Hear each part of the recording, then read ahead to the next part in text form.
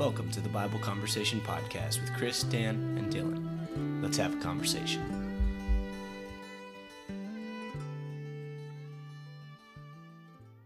Hey everyone, welcome back to another episode of Bible Conversations. We have a special guest with us here today, but first, I'd like to introduce to you the regulars. I'm Chris Carrillo, and we have Dylan Bruce with us. Hello. As well as Daniel Lang. Hey there.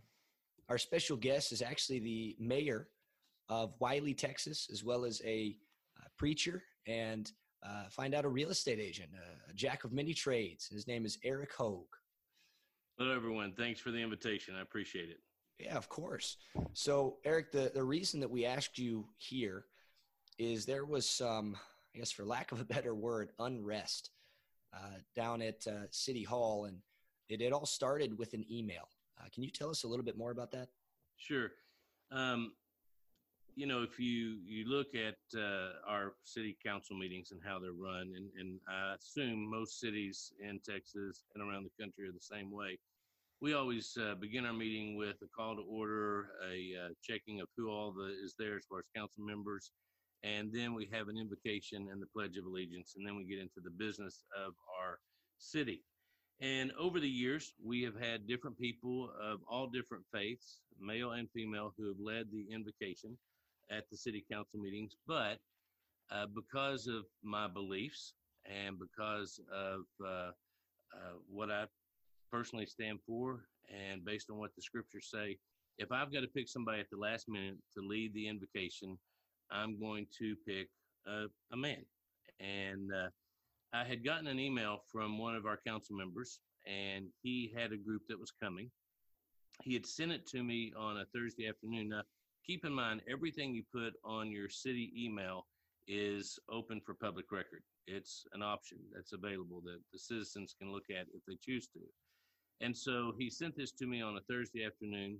To be quite honest, to be just totally with all that was going on that week, I had been in the hospital. I had kidney stones, and it took 5 days for the stones to pass. And so on that Thursday, when he sent the email, was about the time that the stones had passed, and I started feeling almost back to normal. But I had 5 days of not having worked, and like you said, between being a real estate agent and working with a small congregation like I do here at Cottonwood, and then volunteering my time as the mayor, even though that really turns out to be almost a full-time job, it kind of, you're behind the eight ball trying to catch up. So on Sunday afternoon, he sends the email again and says, "Mayor, can we do this?" Well, at 7:03 Sunday night, I said, "Absolutely. Here's my thing. I just would ask that a guy do it, based on a couple of scriptures of why I believe that way. I know not everybody does, but that's just, if that's a request from me." Well, at 10:01, 3 hours later, less than 3 hours later, an open records request came in from a citizen wanting to know if there had been any emails between me and a city council member. Now, the thing about that is, for lack of a better word, in the political world that we live in today, that's politics. That's somebody trying to find something and knew that they would find something. And so the email then became out public on a blog, and a couple of citizens ended up contacting the news stations. And the next thing I know, I'm getting calls from multiple news stations wanting to know about this email. And so that's how this all got started. Wow. Now, here's the interesting thing about that is I've been the mayor for 12 years. I was on the city council 7 years before that. I have never hidden my faith. I have never hidden the fact that I'm a member of the church. I've never hidden the fact that I have worked with congregations throughout all these years, and that there are certain things that I can't, in good conscience, approve or support. And so that's not been a secret. The council members know all that. So it's not like this would have been a shock to any council member requesting something like that from me. Yeah. So real quick, you kind of mentioned as you were discussing all of that, and that seems to have spiraled very quickly into something that was not at all intended. What are some of those verses that you were referencing? I was referencing 1 Corinthians chapter 14, 34 and 35, and then 2 Timothy chapter 2.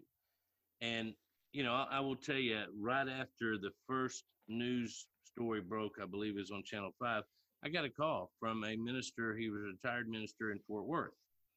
And he said to me, now, I'm a retired minister in the church. And he said, brother, I got to tell you, I think those verses we're talking about in a worship service.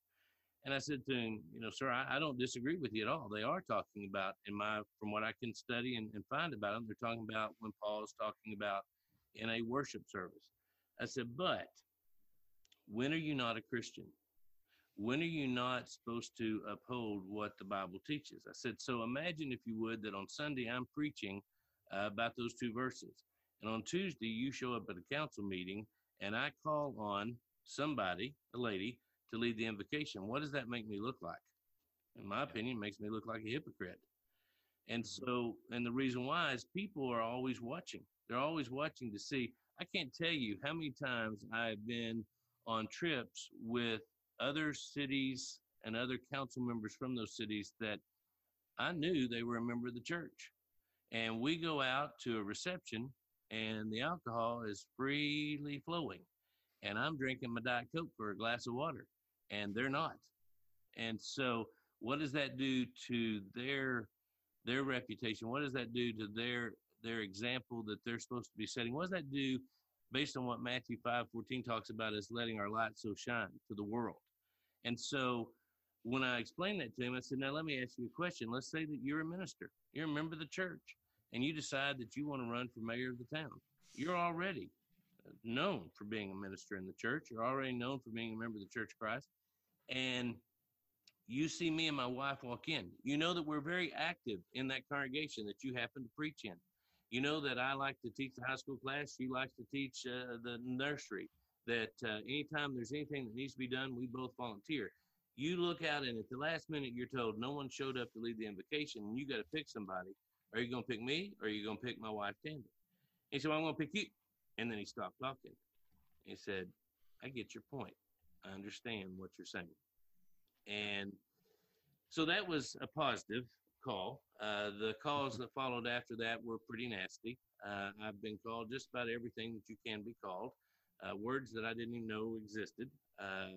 Very profane words. I have had death threats, how they're going to come over and take me out, those types of things. Because what happened is people got on this bandwagon, honestly, partly because of the blog that was out there and the media, who made it sound like I was denying women their rights, that I was a male chauvinist pig. And that caused the backlash that I really got. Now, the thing that was interesting was watching some of the news stories the next morning and seeing people that I've always thought they were pretty good reporters, and they were giving their opinion based on what they think the Bible says. Not what the Bible said, but based on what they think the Bible said. Yeah. And so that was also very interesting to see some of that as well. Yeah. No, I know we're a Bible conversation podcast, Eric, and we'd love to talk about the scriptures, but I still interested a little bit in that moment that transpired between, before and then how it all happened to this moment.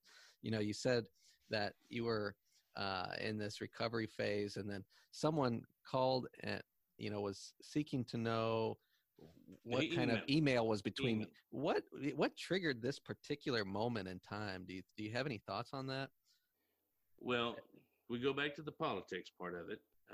Right. We are in the middle of COVID-19, and I had decided I was not running for office again because the mayor's job, like I said, is really a volunteer job. I get a little stipend. I get $400 a month to be the mayor, and that's to pay for my gas and food when I meet with people. But I wasn't running for office again. There is a real change in our local governments as well as our state and federal governments about politics in general. Just you see it a lot at the local level where it's cut taxes, and you have in a lot of our cities surrounding us, Wiley, Plano, McKinney, Allen. You see a change coming. I'm not saying it's good or bad. I'm just saying it's a change where the mindset is we need to cut taxes. And the challenge with that is, unlike a Dallas or a Fort Worth, if we want a new fire engine that costs $1 million, the taxpayers with their property taxes have to pay that. So even though we had lowered taxes in Wiley over the last 7 years, there's still a growing movement. If you've been a preacher or a mayor, I will tell you this, and when I talk to preaching students about this, if you want a job that everybody's going to like you, don't go into politics and don't become a preacher, because not everybody's going to like what you say or do. And so there was a group that said, we don't want the mayor to be there because we want to have this new mayor that will cut our taxes, that will be the focus. And that's what he's running on, and I get that. And he's the only one running for that seat. But because of the pandemic, elections could be moved to November. And so the election was first going to continue on to be on May the 2nd. There was so much backlash that the council decided to move the election to November. There have been a couple of folks really, that they were emailing the council saying the mayor needs to go ahead and retire, he needs to go ahead and resign, and we need to get the new council in place. Well, the challenge is one of our council seats has a contested race. More than one person is running in that seat. So you literally have to have an election according to Texas law. And because of that, the mayor, even though he's not running against anyone, he can't assume the office until that election happens. He's got to have at least one vote. There has to be an election. And so just looking at it from the outside, looking at it from a political standpoint, we want to get rid of the old regime. We want to get the new regime in. And if I was a conspiracy theorist, I'd say that's what the mindset of the email was about. They knew what my opinion would be. They knew what I would say, and they wanted to have that happen. Yep. So in essence, they what you're saying is they were just kind of looking for dirt. Yeah. Okay. Yeah. So I'll ask the next question, and then hand it over. I think Dylan's got at least a couple. One of the things that ends up happening with conversations such as this of, we don't want women to be leading prayers specifically, right? And, I think of Romans chapter 12, verses 1 and 2. I appeal to you, therefore, brothers, by the mercies of God, to present your bodies as a living sacrifice, holy and acceptable to God, which is your spiritual worship. So the idea that our body is spiritual worship means that, as you said, we are Christians all the time and we are worshiping all the time. And so what I kind of want to ask next is, if that's the case, well, do you believe that women aren't allowed to pray because they're inferior to men? Or do you believe it because it's what we're told from God? Here, that's a good question. And I'll answer it this way by giving an example. My favorite color is red. I don't know why my favorite color is red. It's just my favorite color. I like red. My son, my youngest son, his favorite color is green. Why in the world? I don't know, but it's his color. It's what he wants. It's what he likes. It's his favorite color. I don't know, and I can't tell you why God had the plan that he had, but you know what? He's God, and he gets to come up with the plan, not me.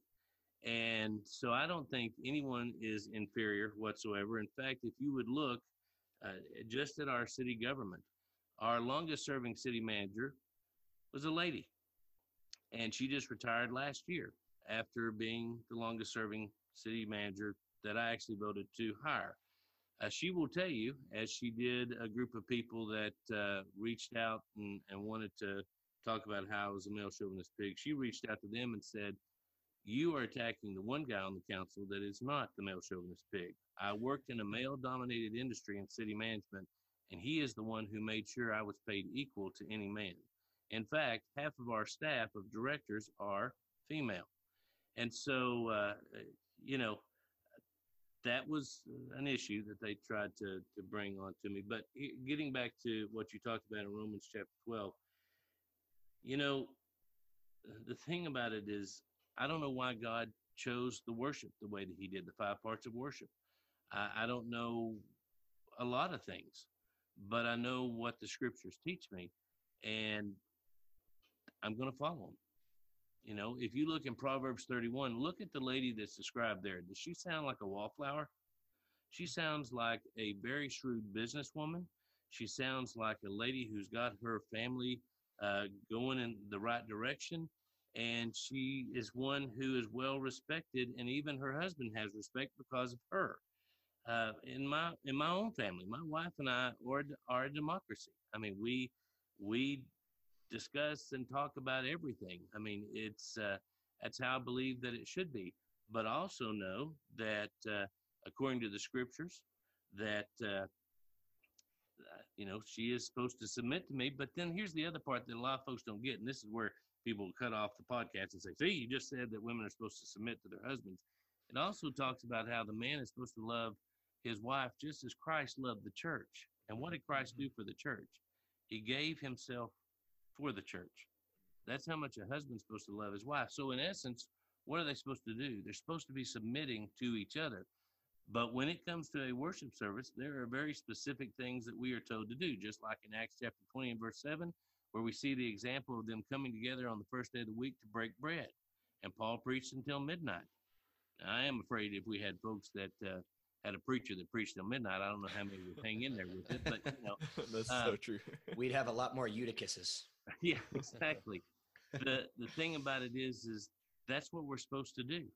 And we have gotten in a place in our world today, and this is where I think Satan has been successful. He's not after the world. He's after us. And he has been successful today because he's gotten the Bible thrown out of so many things. In many classes throughout the brotherhood, you will have people, men and women, who raise their hand and say, well, I think, I believe, or my opinion is. Hey, I'm all for everybody's opinion, but what is God's opinion? That's the one that matters. Yep. And you go back to those two scriptures, and again, what does he say about how the women are to be in the worship service? In the worship service. So that is spot on, Eric. That is, I can't stress how important that point is, that the raising your hand and say, well, I think, or I believe, and not saying, well, the Bible says, right. That is so vitally important. And it kind of like wraps up this whole thing that we're saying, read the Bible. Like you were saying about the newscasters that are giving their opinion about the Bible. Read the Bible. What does it say? And so much of this can be solved if we read, not just to read, but we read to understand scripture. So that kind of leads into my next question for you. Like you said, Satan's got the world today where we're throwing scripture out of everything and using opinions. But this is almost a problem more in the world than it is within the church. I think many people within the church understand God's commands for worship, but like you're saying, it's once the newscasters get a hold of this, once a blog gets a hold of this, then people in the world just go crazy. Right. So here's my question: how do we shift the thought process of, oh well, like the Bible doesn't say men and women are equal? How do we tell the world about our understanding of scripture without coming across like a male chauvinist pig? How do we express what the commands are in scripture without coming across the wrong way? Well, I go back to even my city manager in the email that she wrote to this Democratic group that was going to protest. She said, for 12 years, he's been my mayor. For 7 years, I was the assistant city manager with him as a council member. She said, we had a lot of respectful disagreements. And she said, but I will stress the word respectful. And then she went on to say, the mayor lives his faith. And you can agree with it or don't agree with it. He doesn't try to push you on it, but he also does not allow himself to be swayed or changed just because someone walks into the room. Mm-hmm. Dylan, to answer your question, the real problem is this, I think, is that when I say the words to you, come on, guys, let's go to church. What do you think of? You're going to a worship service. Mm-hmm. We have gotten to where we have been so influenced by denominationalism that we think that going to church, so to speak, or our Christianity is on Sunday morning from 9:30 to 11:30. and that we're in a Bible class and a worship service, and then we go back to our regular lives. What I've always believed and what I've always tried to promote with the classes that I've taught, whether it's high school kids or whether it's adults, is Christianity is what should be in our DNA. It should be what we are every day. We shouldn't have to tell people, I'm a member of the Church of Christ. Our examples should set that. Our life and how we live it should show that. And these guys, going back, the council knew that because they knew me because they worked with me for so long. Shouldn't have been a surprise to them. The rest of the world is, I mean, honestly, this is what Satan likes, the turmoil that it caused. I had people who call and say, you just need to recant. That's all you need to do. Just say that you were wrong. I can't do that because then I'm going against everything I believe. Oh yeah, it'd been easier for me. But then what example am I setting for my family? What example am I setting for the congregation where I worship? What example am I setting for others who know that I'm a member of the body of Christ? Yeah, then it's just like what you said at the beginning. Then you just become a hypocrite. Absolutely. Absolutely. It's really sad that for some people, the easiest thing to do is be a hypocrite and say, oh, well, I didn't really mean what I said before, even though, they really meant it. They're just saying they didn't mean it to get people off their back. Well, the irony of that is it might be easier now, but when we pass from this life, it most certainly will not. Absolutely. And, we as Christians, we have to take the eternal approach. And the eternal approach is following God's commands and knowing what he wants and following what he does, no matter how difficult or tough it may be at the present time. And, we've been promised that we will be persecuted in this life if we follow Christ. So it shouldn't come as a surprise when that happens. And we can't be like the weeds that grow up and, the fruit that grows up and surrounded by weeds and is choked by the cares of this life. We've got to be in good soil, and we've got to grow and be strong and not let anything dissuade us. Dan, is there anything that you wanted to ask? Well, I really appreciate some of your answers, Eric. You talked about how, in response to that question, isn't this a church service, 1 Corinthians 11, and it certainly goes through those 5 acts of worship. Certainly has, Paul talks about that first day of the week, taking up a collection. And so I believe, those chapters are no doubt are talking about that first day of the week assembly, and that's the context. But like you said, when am I not a Christian? Is it only when I'm in the midst of a 50? Is it only in the midst when I'm in the midst of 40? What about 10? What about 5? And what about Monday? When I pray, or I study my Bible, or what about Tuesday? It does, when does that cease? When does that end? Obviously, we go to worship like Abraham did. There's a time we set apart, but is that limited only to that first day of the week? Is that our only holy time that we have, and only when we're in the midst of the congregation? Is that the only holy, sacred time we have to worship? And so I think your point there, when am I not a Christian, is very applicable and relevant. But, sometimes you do hear people say, well, okay, but that really was only part of that culture, that society, that was a different time. I imagine, Eric, you probably heard that response a few times. Do you have any thoughts on that? Yeah, and I did hear that those were 2,000 years ago. Those were different times, and I had the people also reach back and say, well, do you sell your daughter into slavery and are you going to stone your son, referencing the Old Testament? And I basically took that as, you all don't know the difference between the Old Testament and the New Testament. So you just have to take that for what it is. People who just don't know. As far as the folks who say, yeah, that's how it was back in the old days and all. Okay. So that is a problem, Dan, to answer your question, that I believe that we've fallen trapped into in today's world. For example, how do you become a Christian? Hear, believe, repent, confess, and be baptized. But in recent years within the Church of Christ, I have known congregations who say, well, I think their baptism may have been okay. We just need to accept it, even if they come out of the denominational world. We have gotten to where we compromise so much. And as far as Is baptism still essential for salvation? Well, I believe it is. Mm-hmm. But that's what was taught in the New Testament. So is the things in the New Testament still applicable today? And I'll tell you, I'll give you a prime example. Mark chapter 5, starting in verse 25, the woman who had the hemorrhage for 12 years. Y'all know the story? Mm-hmm. She looked in the crowd and she knew what she needed to do was to touch the Lord. If she could just, she had enough faith that if she could just touch the hem of his garment, she would be healed. And she did. And immediately she was healed. And what did Jesus say? Who touched me? Who touched my garments? And of course the disciples are going, what do you mean who touched your garments? There's a crowd all over you. How can you say that? Yeah. He knew power had gone out of him. But here's the thing. Back in that day, a woman was not to touch a man in public at all. And she wasn't even supposed to talk to a man in public at all.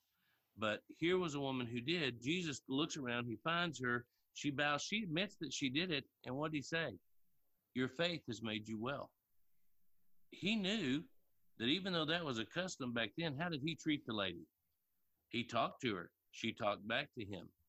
Even though that was the custom to not talk, not to touch, Jesus didn't follow that custom, so to speak. He talked to the woman. And so you can talk about customs all day long, which that's what that was, not touching, not talking. But you can't change what Paul says. Even if you look at some of what Paul says in the scriptures, especially in 1 Corinthians, sometimes he'll talk about, this is my opinion. Well, he didn't say that in 1 Corinthians chapter 14. He didn't say that in 1 Timothy chapter 2. He said, here's how it is. And so, I know we have some challenges even in the church today. I got emails and letters from members of the church who told me I was wrong, that women can lead singing, women can wait on the table, women can preach. That's how much the church has changed. Mm. So those are the challenges that we're facing in the church, and we are compromising because we're afraid someone will be offended by what we say. Mm-hmm. Yeah, I think you bring up a couple of really valid points, specifically with regards to the idea of customs and traditions, and we cannot get so wrapped up in our own customs and traditions that we refuse to see what God has commanded us to do. And right. It's a really difficult thing to do. I think Satan has been very active and very busy in trying to get us as people, as Americans, as people all around the world, to rely on our own customs and what we believe is right, as opposed to looking at the scriptures and knowing what is right, because it's what God has said is right. That's right. That's just, it's a good point there. I've got one more question, and then I'll let Dan and Chris, y'all close anything else out that you have. But the last question I got for you, Eric, is do you think that this push that you're talking about in the Church of Christ, leaning towards more women taking leadership roles with the serving on the Lord's table, leading singing, leading prayers, preaching, do you think that is due to a lack of male leadership, due to the man who should have that responsibility and step up and lead a song, who should step up and preach? Do you think that's due to the man saying, oh, it's okay, I don't want to do that? What would you think kind of is directing that? I don't know how to phrase it, but I absolutely believe that's the reason. I'm going to give you a couple examples why. I got to live it this last month, and here's why. I was doing a business transaction with an elder in the church, not my congregation, another congregation in the Metroplex. And I happened to call on the day of the council meeting where there was an assumption that there was going to be a big protest and that a lot of folks were going to come and speak in citizen participation about me. There were 4 that came, but they expected like hours of people attacking me during citizen participation. That's where a citizen gets to come during the council meeting and talk to the city council about anything and everything. So I called him, not for that reason. I called him about the business question that I had for him. And before I could barely get a word out, he had to tell me, now, I don't live in town. You know what he was saying? I can't come to the meeting and support you. He was worried. That's what I was about to ask him, that I would come and ask for him to stand there in support of me. When the meeting occurred that night, I did have some folks who came and supported me from the Baptist church.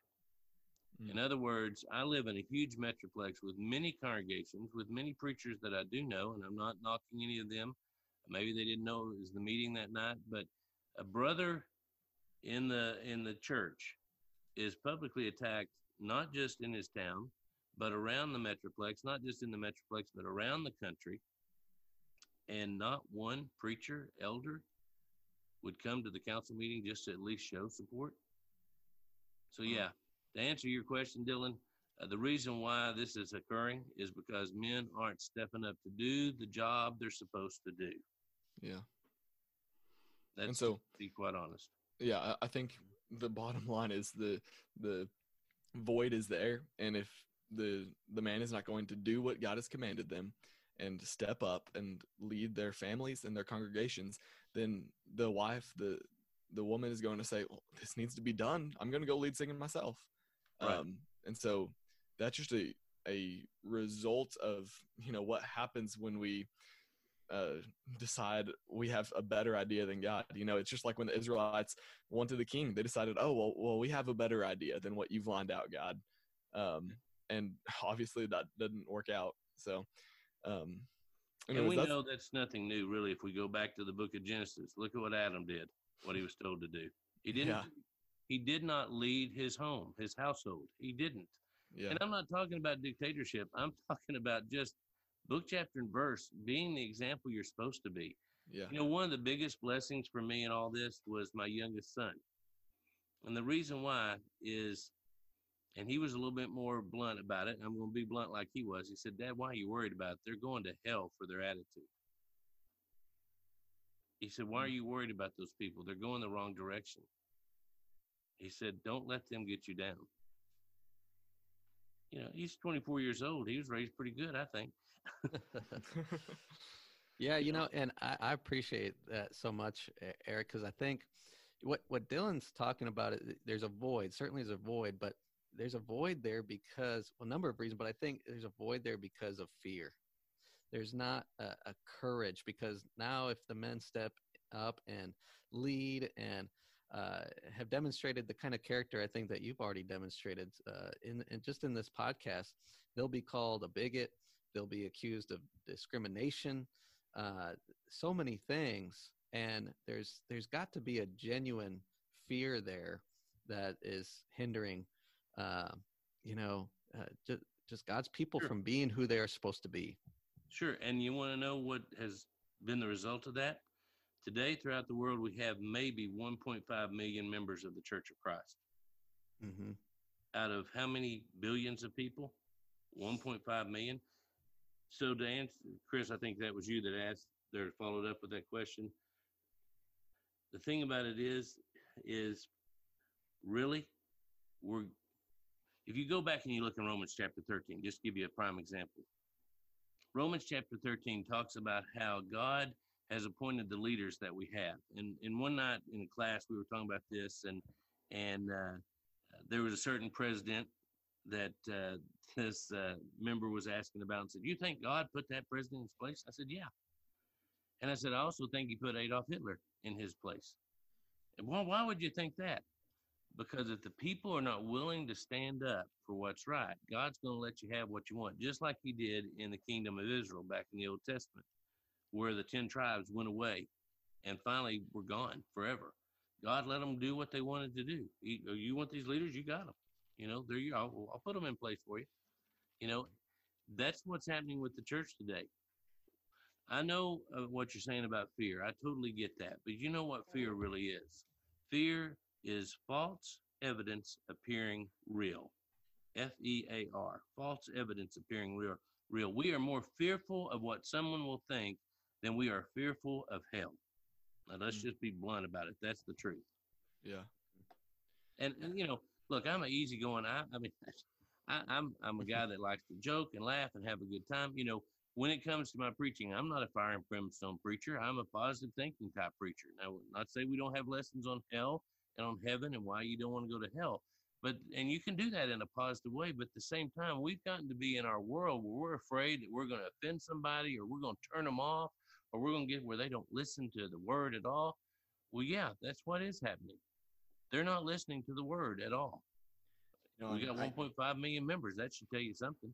Yeah. And I think that points directly to what the scriptures say themselves, that many are going to fall away. Many are going to look for what they want to hear with their itching ears. That the gate is narrow that leads to salvation and wide that leads to destruction. We're told that that's what it's going to be. And the best that we can do is be Christians ourselves. The best that we can do is teach others the truth. One of my favorite sayings is, you can lead a horse to water, but you can't make it drink. Absolutely. And our job is simply to proclaim the truth of the gospel. Our job is to proclaim the terrifying nature of what happens if we're not in Christ, if we are not a member of the body of Christ. But ultimately, we can't do anything more than that. We can be Christians ourselves. We can teach how to become a Christian to others, but we cannot do more than that. No. We can do what we have been given. And, I appreciate you standing by your beliefs, standing by the word of God. And,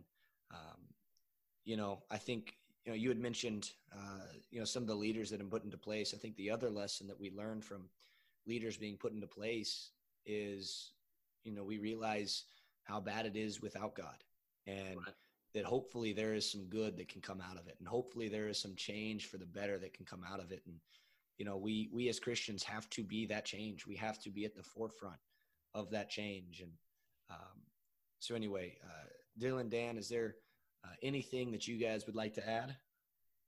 No, I'm good. I've asked all my questions. Eric, this has been a pleasure talking with you. Really good to meet you. I mean, we just met right before we started recording this.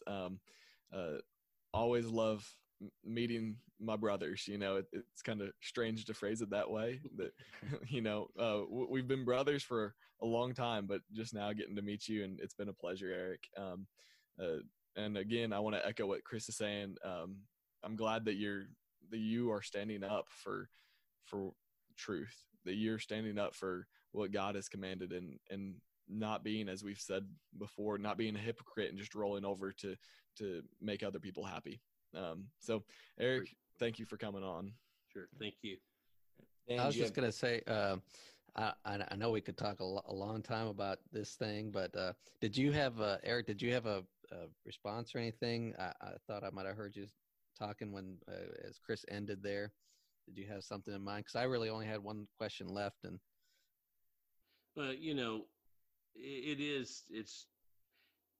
I just wish that the church could wake up. I wish the church could realize what we have. We got the hope of heaven. And it's not always easy to walk that path. It's not. I mean, and to follow up with what I was trying to say when that with Chris is, we're so worried we're going to be labeled a religious fanatic. Well, I've been to a lot of different things over the years that I just, talked about earlier, different receptions and things. And I'm not one of these that I go, oh, no, I can't do that. Can't be there. Can't associate with that. Can't go because they're serving alcohol or what. You know what? I go, and it doesn't change who I am or what I am. And if we had Christians who could live up to that, who would live that life, and I'm no example. I fall. I mean, I'm like everybody else. I'm not perfect. You know what I mean? Romans 3:23 reminds me, all of sin and fallen short of the glory of God. I got my problems, my challenges. The point is that I try to get back up and keep on going. If every Christian would make that same commitment, I believe we could make a difference in the world. And it wouldn't be about the male chauvinist big thing. We'd show about our love for people, all people, if the church would really strive to be what the church should be. so where do you kind of see things going from here, or what next steps might you have in store? That was really my last question for you. Well, honestly, one of the things I've thought about is, there's a book in here somewhere. Very well might be. Yes. And it's, and it could be in a way, a teaching manual about how we need to stand up, stand up. We sing that song, stand up for Jesus, but we don't. Mm-hmm. And if it could encourage someone to do that, I got to tell you, one of the most exciting things happened to me last night. It was at 12:10 a.m. this morning, actually. My wife and I, she works for an elementary school, and so we during the summer we stay up late. You know, we don't have to get anywhere up early in the mornings. You know, so we stay up late and read or watch TV or talk or whatever. And I get this text at midnight, 12:10 a.m. And it is one of the kids who is in my Sunday morning high school class. And he has been at camp with his cousins and his uncle. And he decided to put the Lord on in baptism last night. And That's awesome. Wonderful. Yeah. And that was, at the end of the day, that's what's important. Yeah. That's what's exciting. I mean, we were so excited for his family. We were so excited for him. And if we could get back to those are the things that are important. Yeah. Those are the things, if a Christian really believed that, I think we can make a difference in this world. Mm-hmm. Yeah. Appreciate that. Yeah. So I'll go ahead and close this out here. You know, Eric, I again, you know, echo what Dylan said earlier and what Dan has mentioned, that we really appreciate you coming on. You know, we've talked quite a bit about some of the different, you know, injustices, and really, I think what we've ended up coming to the conclusion of is we need to stand up for Christ. And so for all of our listeners that are standing up for Christ, because I know people that do, I know people that are fervent in the faith. And for those of you that are, continue to do so more and more. Absolutely. For those of you that are struggling or finding it difficult to do so, I encourage you to stand up just once and see how it feels. See what it is to stand up for the truth of the gospel, for God, and find that you have nothing to worry about when you stand up for God, because you've got the Lord on your side. And I think that's the bottom line here is no matter what's going on in this world, we've got to stand up for what's right. We got to stand up for the truth. We got to stand up for God. So Eric, again, thank you for being willing to do that. Thank you for sticking by the gospel and the God of heaven and earth. We are grateful to you for that. And we're grateful for you coming on the podcast today. Thanks. It was a pleasure to get to talk to you guys. I really appreciate it. Yeah. Thank you, Eric. And I'll be thinking about a book title for you. You know, Wiley, Texas. Can we play on the words or something? Wild Texas or Sure. something? Absolutely.